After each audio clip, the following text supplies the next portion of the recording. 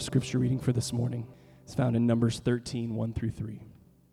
Hear the word of the Lord.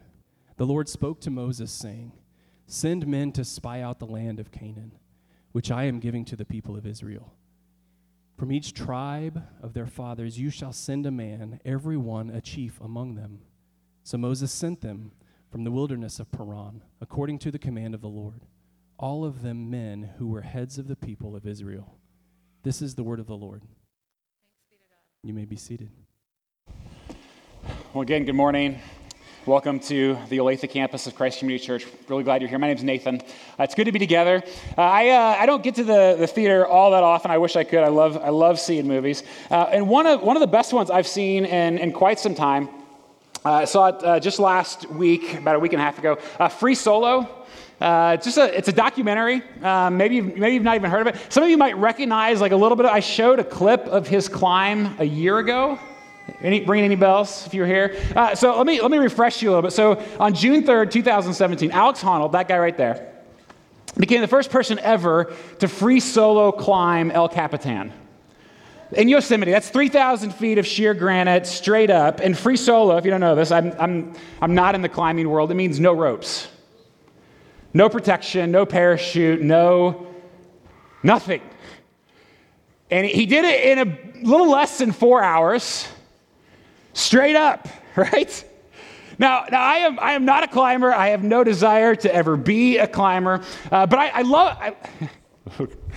I've seen these pictures so many times. I watched the movie and I still turn back and I was like, oh my goodness. Like who does that? Right? I love the film. I have no desire to climb or anything like that. And while on the one hand, 99% of me thinks he's insane, which is absolutely crazy. Like, why would you possibly do that without ropes, right? Why would you do it with ropes, honestly? So 99% of me thinks he's insane. But there's this other, 1% left that just wants to be him, honestly. No, I don't want to do anything like that. But I know my life is so often characterized by just the opposite. Safety, comfort, ease, kind of like my own risk avoidance. That's what I go after. And I'm afraid I'm missing out. When I'd so much rather experience something like this. What would that be like, right? Listen, what would you do if you weren't afraid? Okay, please don't do that, okay? We have insurance as a church, but not that much. So don't go out and just do that and blame your pastor. Don't do that. This dude is nuts, okay? And yet at the same time, if you are a follower of Jesus, we have faith in the God who made El Capitan. But we parent out of fear. We vote out of fear. We manage our relationships out of fear. Fear prevents us from being generous, from sharing Jesus, fear of missing out, fear of being known. How much of my life is dictated to me by fear? One of my favorite quotes from the movie, I love this. Alex says, "You will always feel fear. But over time, you will realize the only way to truly manage your fear is to broaden your comfort zone, to stretch yourself, to take just one more step outside of your own comfort or abilities." And what we need, friends, is bold faith. And so we're going to take these next 3 weeks together as a church. Three Sundays to examine one of the most compelling stories of faith in all the scriptures, in my opinion. If you have a Bible with you, turn to the book of Numbers. It's in there. We heard the first part of it read. And there's a couple chapters here.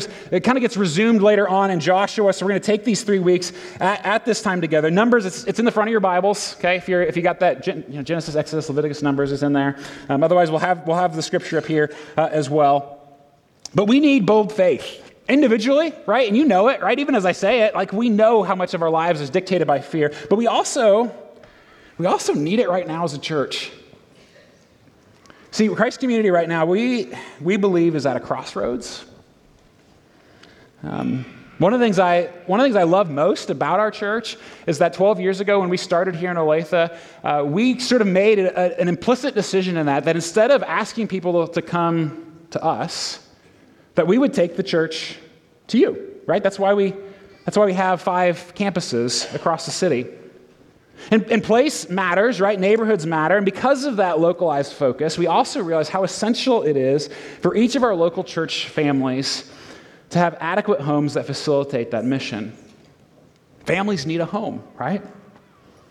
But 2 of our campuses don't have what we have. Our Shawnee Mission campus meets in a middle school. Our downtown campus has long outgrown their rental space. In fact, Jeff and I, last Sunday I was there, we walked, they have one little space for where they meet for Sunday. We walked out the back alley with the kids, they're all holding on to a rope, basically, into another building about a block and a half away where they have their class. And that works, but we know it's not ideal, right? And we're gonna talk about this more in the coming weeks, but we believe that God is leading us toward a solution. But it is going to stretch us. I mean, if you think back, even just what we've been able to accomplish here, right? I mean, think about that, right? Because of your generosity and the generosity across all of our campuses, we've been able to expand this facility, and what a difference it has made in serving our community. Many of you are here right now because we made room for you, and we are so glad we did. But for us to be able to do this in 2 other places, it's going to stretch us. It's going to push me as a leader, all of us as leaders, out of our comfort zones. It is going to take bold faith from all of us, individually and collectively. In our personal lives, in our corporate life together as a church, we need faith. So let me pray for us, and then we'll jump into this story this morning. Father, I pray that you would give us the gift of faith, all of us. God, regardless of where we're at in our journey with you, whether we have a tiny, tiny bit of faith or a whole lot of faith, God, we know what matters most is that our faith is in you. And so, God, I pray that you would increase it for all of us. Give us the strength that we have, we need individually in our lives and the places that we lead and serve, but also together as a church as we seek to move forward with what you would call us to do. Do that in us, we pray, in Jesus' name. Amen. Okay, so bold faith takes a big story. Bold faith takes a big story. Let's set the context. Again, we got 3 weeks here, but this is early on in the history of God's people. I mean, really early on. We're talking maybe 1500 BC, roughly. So this is after Abraham, after Isaac, after Jacob. It's after the 400 years that God's people spent in slavery in Egypt. Okay. So they've done all of that, and they're right now in the book of Numbers. They're right at the edge of the promised land, and God has said, "It is yours. This is my gift to you. This home." And what's so fascinating about this story here in Numbers is that some people say yes to God's promise, but most of them say no. No thanks, God, too scary. What's the difference between these 2 groups of people? Faith. And here in the initial part of this story, we see 3 crucial aspects of faith, which we need individually and we need collectively together. Faith rests, faith remembers, and faith receives. That's kind of what we're doing this morning. Faith rests, remembers, and receives. So first of all, faith rests, right? Because you got to start off with the definition of faith. Because what are we even talking about? What does this thing mean called faith? I mean, faith is belief, it's trust. The author of Hebrews describes it like this: as now faith is the assurance of things hoped for, the conviction of things not seen. It's more than just cognitive, like saying, yes, I agree with that. It really has with it the idea of rest, which in fact the author of Hebrews elsewhere will describe this very story in Numbers. He will describe their failure of faith as ultimately a failure to rest in God. Every Monday, all the preachers from all of our campuses, we get together at our multi-site office, and we spend an hour and a half talking about the text. We work on it together. All of us are preaching. We do the same series, we write our own sermons, but we work on them together. We study together. We try to brainstorm, get ideas together. Truthfully, like all of my best ideas in preaching, they all came from somebody else. Just as a rule of thumb, that's probably true. Somebody in that meeting. But this past week, we had a couple of guests, which is not uncommon because what we do at Christ Community is fairly unique. So others from outside churches will come sometimes and just sit in to kind of explore what it is we do in that teaching team meeting because it's a unique approach to preaching. But these two particular guests, actually three of them, two of them were our pastors in Iran.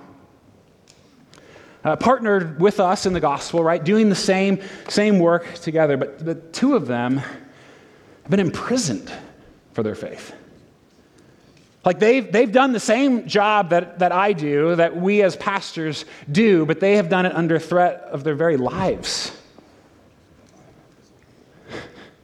All because of their faith. And I tell you what, I was the one this past Monday responsible for leading the conversation on bold faith with them in the room. I mean, I'm not exact. I felt an inch tall, probably less.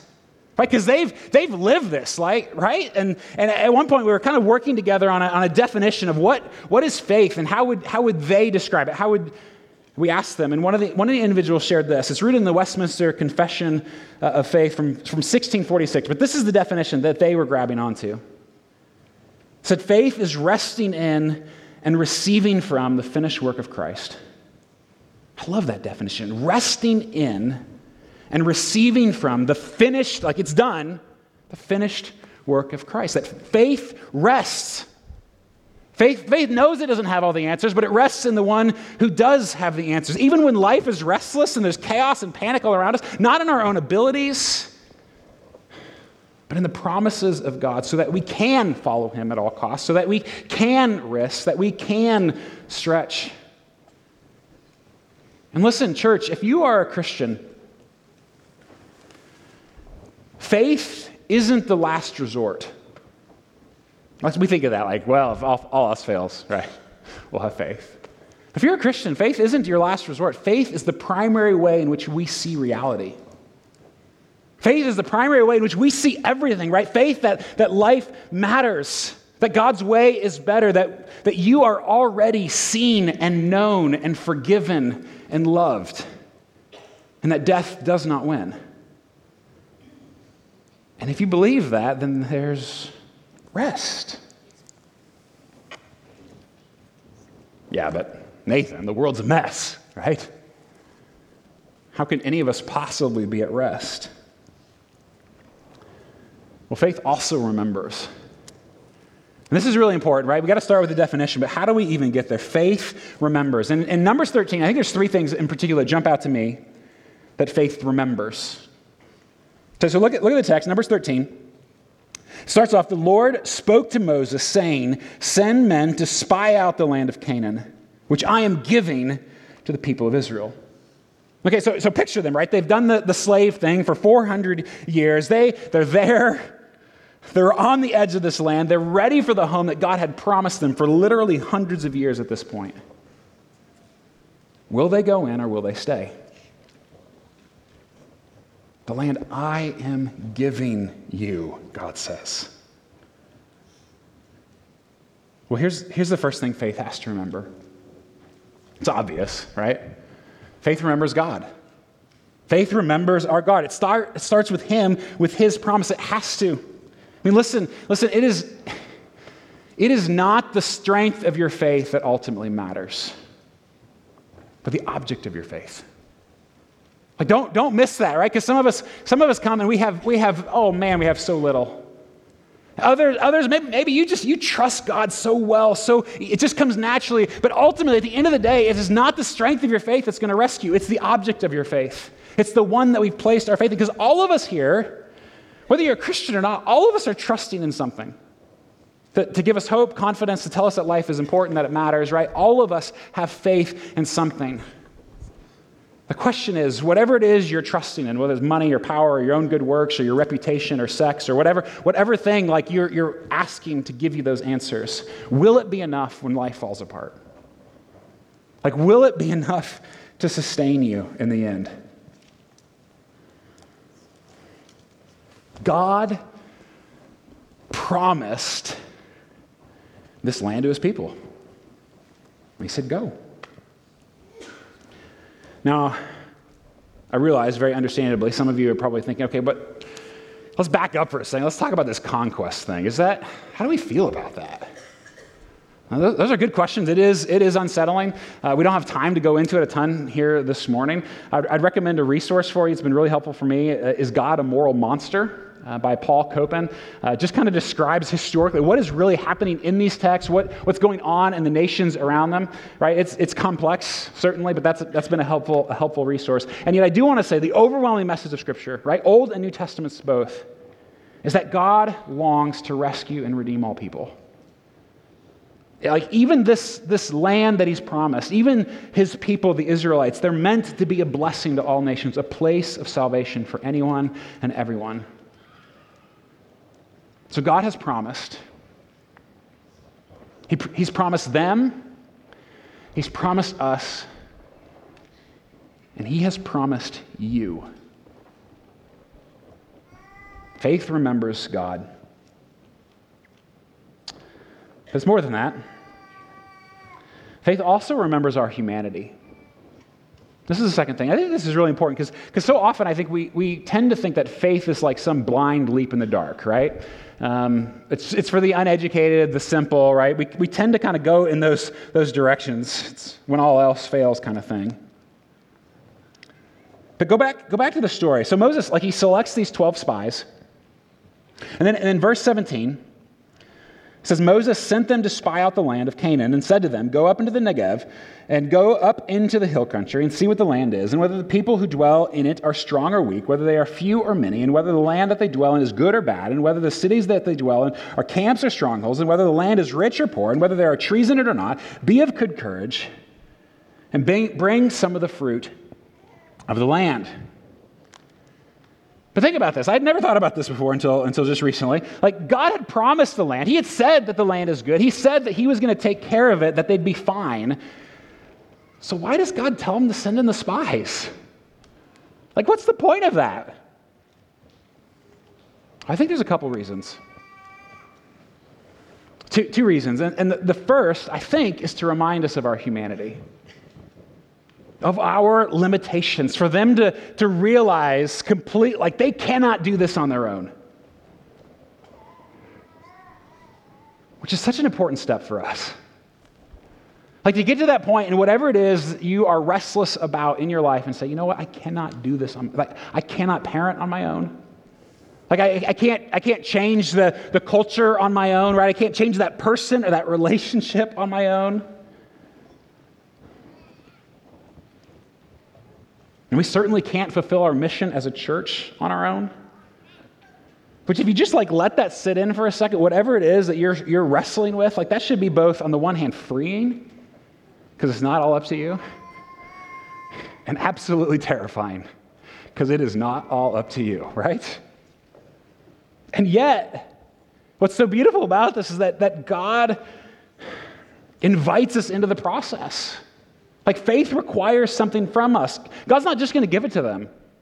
He wants them to go in to do their due diligence, to know what's ahead, to participate in his work. He invites you and me, as his people, into his everyday work. And so faith remembers our humanity. But why else did God tell them to spy it out? I think it's to remind them of their story. And so think about it. Faith remembers God, first of all. It remembers us, second. But then it remembers how God has come through in the past in our stories, right? And so God, he specifically tells them here to check out the hill country. And there's this one particular place that's mentioned over and over and over again in the text, this place Hebron. What is that all about? Who really cares about Hebron, right? And we're so far removed, right? And so, of course, who cares, right? But Hebron is sort of the center of their story. Like the epicenter of their faith. Like all the stories that they heard as kids growing up back in Egypt. Right? All of the heroes that they've had, everybody that their kids wanted to dress up for Halloween, right? If they did that back then. I don't think they did. But if they did, like it'd be these people, right? So for example, Abraham, like the father of their people, built an altar in Hebron. Sarah died there, was buried there. Isaac and Rebekah lived and died and were buried there. Jacob. I mean, Jacob's story is fascinating. Jacob was forced to move to Egypt, right, because of the famine, but his dying wish to his son Joseph was, bury me in Hebron. And so, like, Abraham, who'd first heard the promise, Isaac, who himself was the child of God's promise from of old, right? Jacob, who wrestled with God, Joseph, who rescued God's people. Like, do you think it's a coincidence that God tells them to go to Hebron? I don't think so. I think he wants them to remember every step of faith along the way, the people who had gone before them, the ones who had got them to that point. And I'm convinced that for faith to grow, we've got to remember our stories, individually and collectively. I mean, for you if you understand how God has worked in your past, then no matter how turbulent your present is, you're that much more likely to be able to have rest, because you know ultimately that the future is His.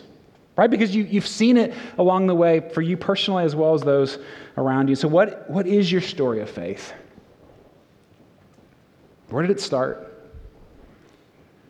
What are the milestones? When's the last time you've told somebody? I'm convinced one of the best ways to strengthen our own faith is to tell our story and to hear from the stories of others. What has God done in you, through you, around you? And I love being able to hear those stories. And what about us as a church? Because as I said, we are at a crossroads. And some of you are already thinking, like, well, how can we possibly like buy 2 churches, right, for our homeless campuses? We haven't even paid off this building yet.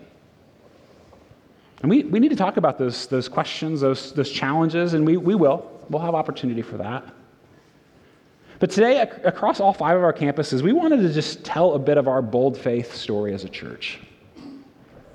Like our own miniature Hebron moments, right, in the history of Christ Community. Did you know, for example, that we're about to celebrate our 30th birthday as a church? It's kind of fun. Next year will be 30 years. Christ Community began in 1989. When Pastor Tom Nelson, some of you have met him, others of you have no idea who he is, that's okay. He's my pastor, friend, mentor, colleague, boss. But when he and his wife left Dallas because they believed Kansas City needed a new church. That's how we started, honestly. As simple as that. And maybe they think, like, why plant churches? And frankly, why does Christ Community keep planting churches? Why do we have 5? It's because, well, studies show that the best way to reach lost people and to impact a community is through the planting of new churches. Like every study shows that, and so we want to be a part of that. And so Tom and Liz, they believed that 30 years ago, and they left Dallas with nothing but faith. In fact, Tom even failed the church planting assessment. They said, "Don't do it." Right? But the day after he arrived in Kansas City, in his mailbox there was a check for $5,000 to our denomination to start Christ Community Church. We just think about return on investment for a moment. What God can do. Here's the note even. We dug it up this week. Look how it ends. Hope this gift gives you a little push. I love that. Because man, did it ever. And there's so much I could say about the early days, only because I've heard about them. I wasn't there. I joined Christ Community as a high school student in 1997. So I'm gonna focus there because those are the things I remember, right, that I experienced. Because Christ Community spent 10 years as a mobile church. We've done kind of the homeless, moving around, trying to figure out what works. I started attending, I was a senior in high school, it was 1997, Overland Trail Middle School, over on 135th, where everything is now. There was nothing except for that school back then. And when I walked into Christ Community, I was wrestling with my own faith. As a senior in high school, just trying to figure out what I believed. Do I want to take Jesus seriously? And all of that. And my second Sunday, I still remember, I could walk back. I haven't been in that building, I don't know, 18 years, I guess, 17 years. I could walk back, I'm almost convinced, to that exact spot because on my second Sunday there, one of the pastors remembered my name. People sometimes ask me why I work so hard to remember names of people here. That's why. Because that pastor knew my name and it changed my life. And a few months later, so in 1998, again, I'm just participating in the church. Wasn't on staff or anything like that, so I'm only seeing it as a congregation member.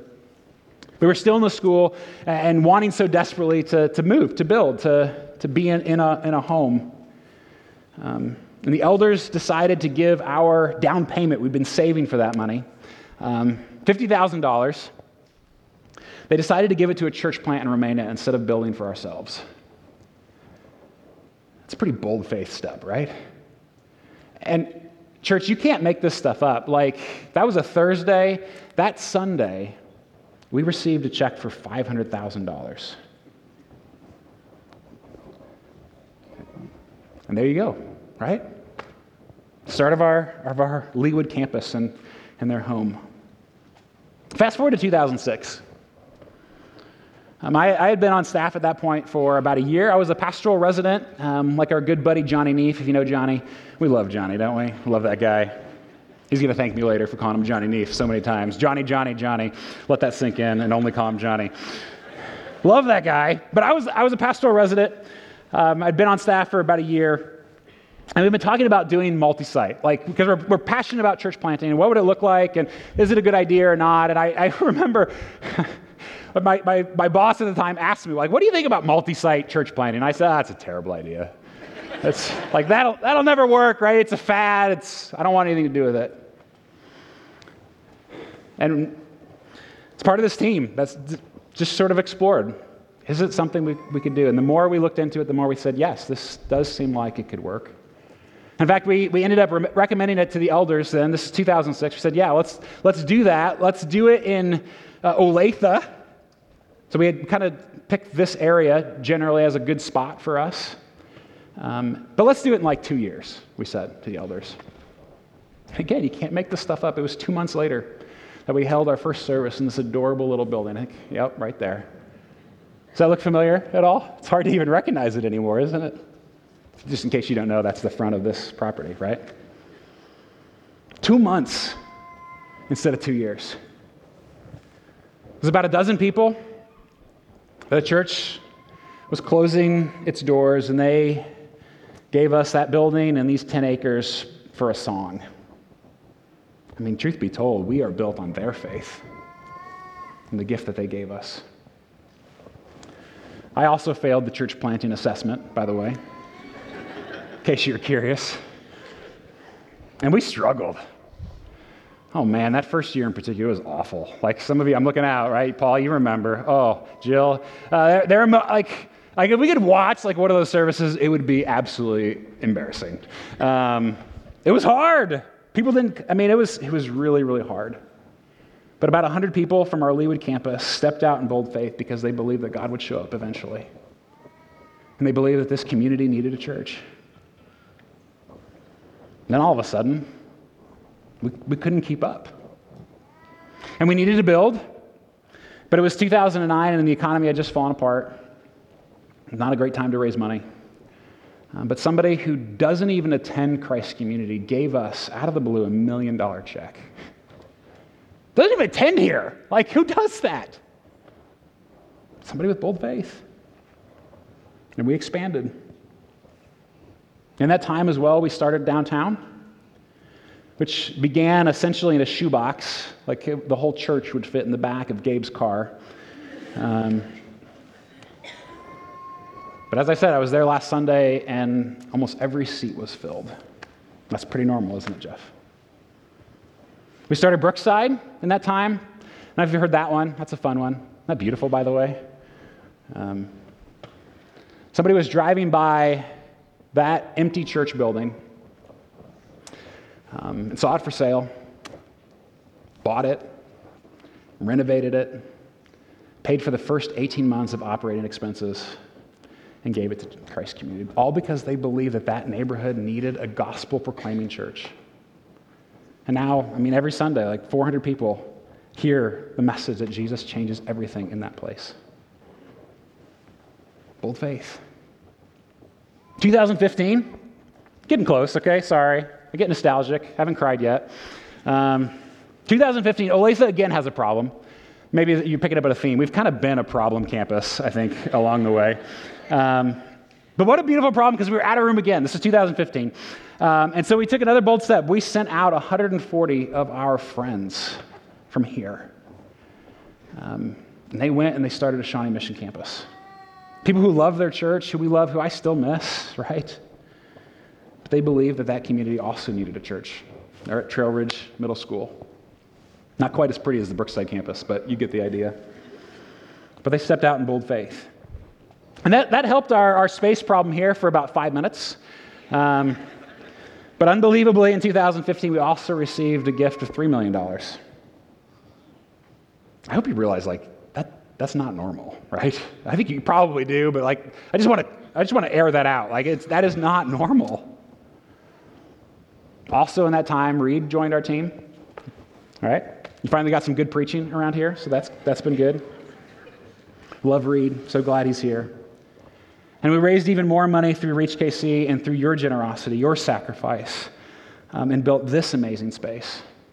And God willing, by the end of the year, we hopefully will owe less than $1 million left on this space, which is incredible. 30 years of bold faith. And yeah, it's fun to point out the big leaps and some of the big steps and the big gifts and all of that, but listen, please don't miss this. If you think that's the sum total of who we are as a church, you're dead wrong. Because every act of generosity, every time you invite a friend, every time you volunteer or serve or care for your community at work and school, every bit of it, every sacrifice, all of it takes faith. And please hear this. There is nobody at Christ Community smart enough or talented enough, certainly not hip enough, that could accomplish what God has done in 30 years. Through people with ordinary faith, ordinary people, right? Just a little bit of faith. And we have another one of these moments ahead of us. And we're still in the very initial stages and hope to have more information for you in the coming weeks. But the campus pastors, senior pastors, elders all agree enthusiastically and with unity and with fear and trembling that we have got to move forward together. That we need homes for our Shawnee Mission and downtown campuses.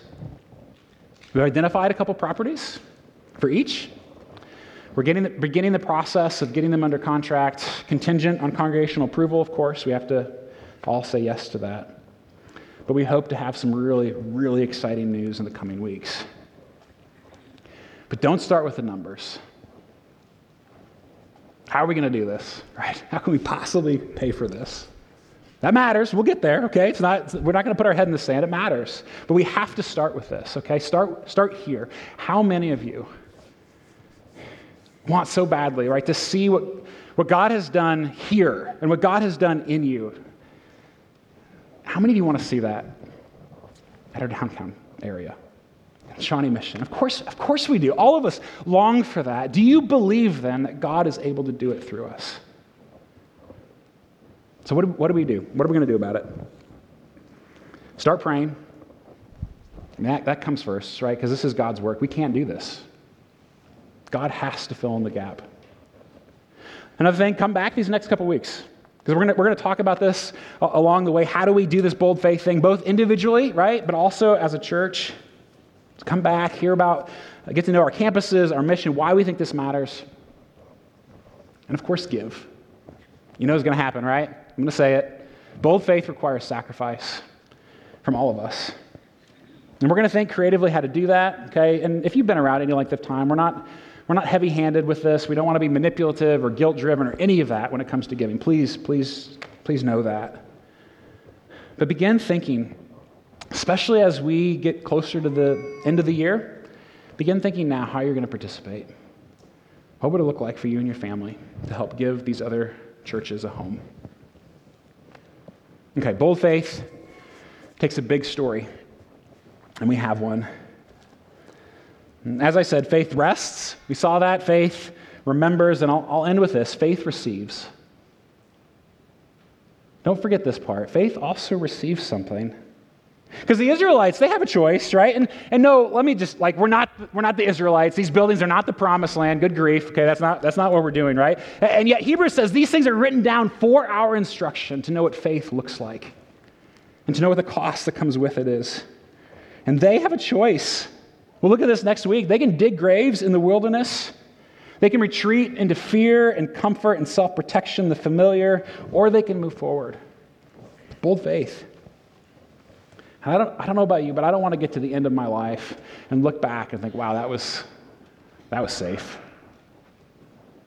That was comfortable. That was easy, right? A life without fear is a life that's never stepped out in bold faith. And nobody wants that. So what do we receive if we live by faith? Well, ultimately, God. Right? We get God. We get to see Him, experience Him. Like when you and you know this, like you've done this in your own life, right? When you step out in an area in which you know you cannot do it on your own, and you see Him come through, you get a new experience of Him, a new picture of who He is and His love for you, even when it's hard and brutal. But we get to experience God. You won't know what God can do in you until you see what God can do through you.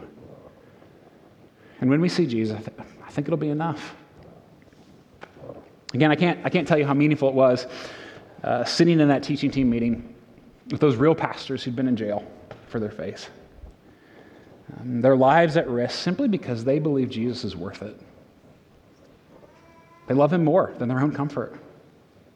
I mean, I cannot remember a time when I felt that humbled in a room. And one of them in her broken English, she compared it to driving in the fog, kind of her metaphor for faith. Like a terrible fog, the cliffs are right there, and you can see nothing. I mean, you've been in those moments before. There's nothing you can see. She said, all you can do in those moments is look at the line, right, the yellow line. And you watch that yellow line with your life, right, because everything depends on that, right? You focus there. That's faith, she said. When you don't know what to do or where to go, when you feel comfort or fear or safety creeping in, right? And you can't see beyond the illness or the difficult relationship or the situation at work or the mean kids in class or whatever it is.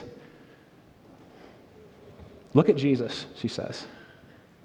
Just keep watching the line. Lock in on Him, the one who died for you, who loves you, who defeated death for you. And when we see Him, we take one faith-filled step at a time. God help us. Let's pray. Father, would you do this work in us? And God, certainly we have our needs as a church in this moment for us, but God, I know that every one of us here, God, we can't do life on our own. And I pray that we would acknowledge that today. God, that we would see the areas individually and together that you are calling us to take one more step of faith. And that we would trust you. God, that we would find our rest in you. And that in so doing, we get to see just a little bit more of who you are. Do that in us, we pray. Amen. Well, if some of you were here on our first Sunday in this space, you remember probably two things. One, I poured coffee right on this carpet square as a way to say, I'm messy, but also as a way to say we're messy, that this place is not to be a building and structure that we admire. It is a tool to be used for the purposes of God, for the church to move forward in her mission of redeeming and restoring all things through the power of the gospel of Jesus Christ. Christ Community, we are about multiplying churches, multiplying disciples, and multiplying leaders. That's why we do what we do. And as I shared in that morning, I read from Psalm 102 that our prayer is that this space and all that we do would echo the words of the psalmist in Psalm 102 that says, "Let this be recorded for a generation to come so that those yet to be born might praise the Lord." That's why we do what we do. And so yes, as Nathan said, this does take bold faith. But we also have the truth that as bold as our faith may be, it's only as bold as the bold God that we believe in. And so as we prepare to leave this place from being the church gathered to being the church scattered, I want to read from Psalm 25 as our benediction, to be reminded that as we move forward, we follow in the steps of a God who is faithful and just. So hear these words, brothers and sisters, as we leave this place. O Lord, make us to know your ways and teach us your paths. Lead us in your truth and teach us, for you are the God of our salvation, and for you we wait all the day long. Go in peace, living in light of this truth. Have a great week.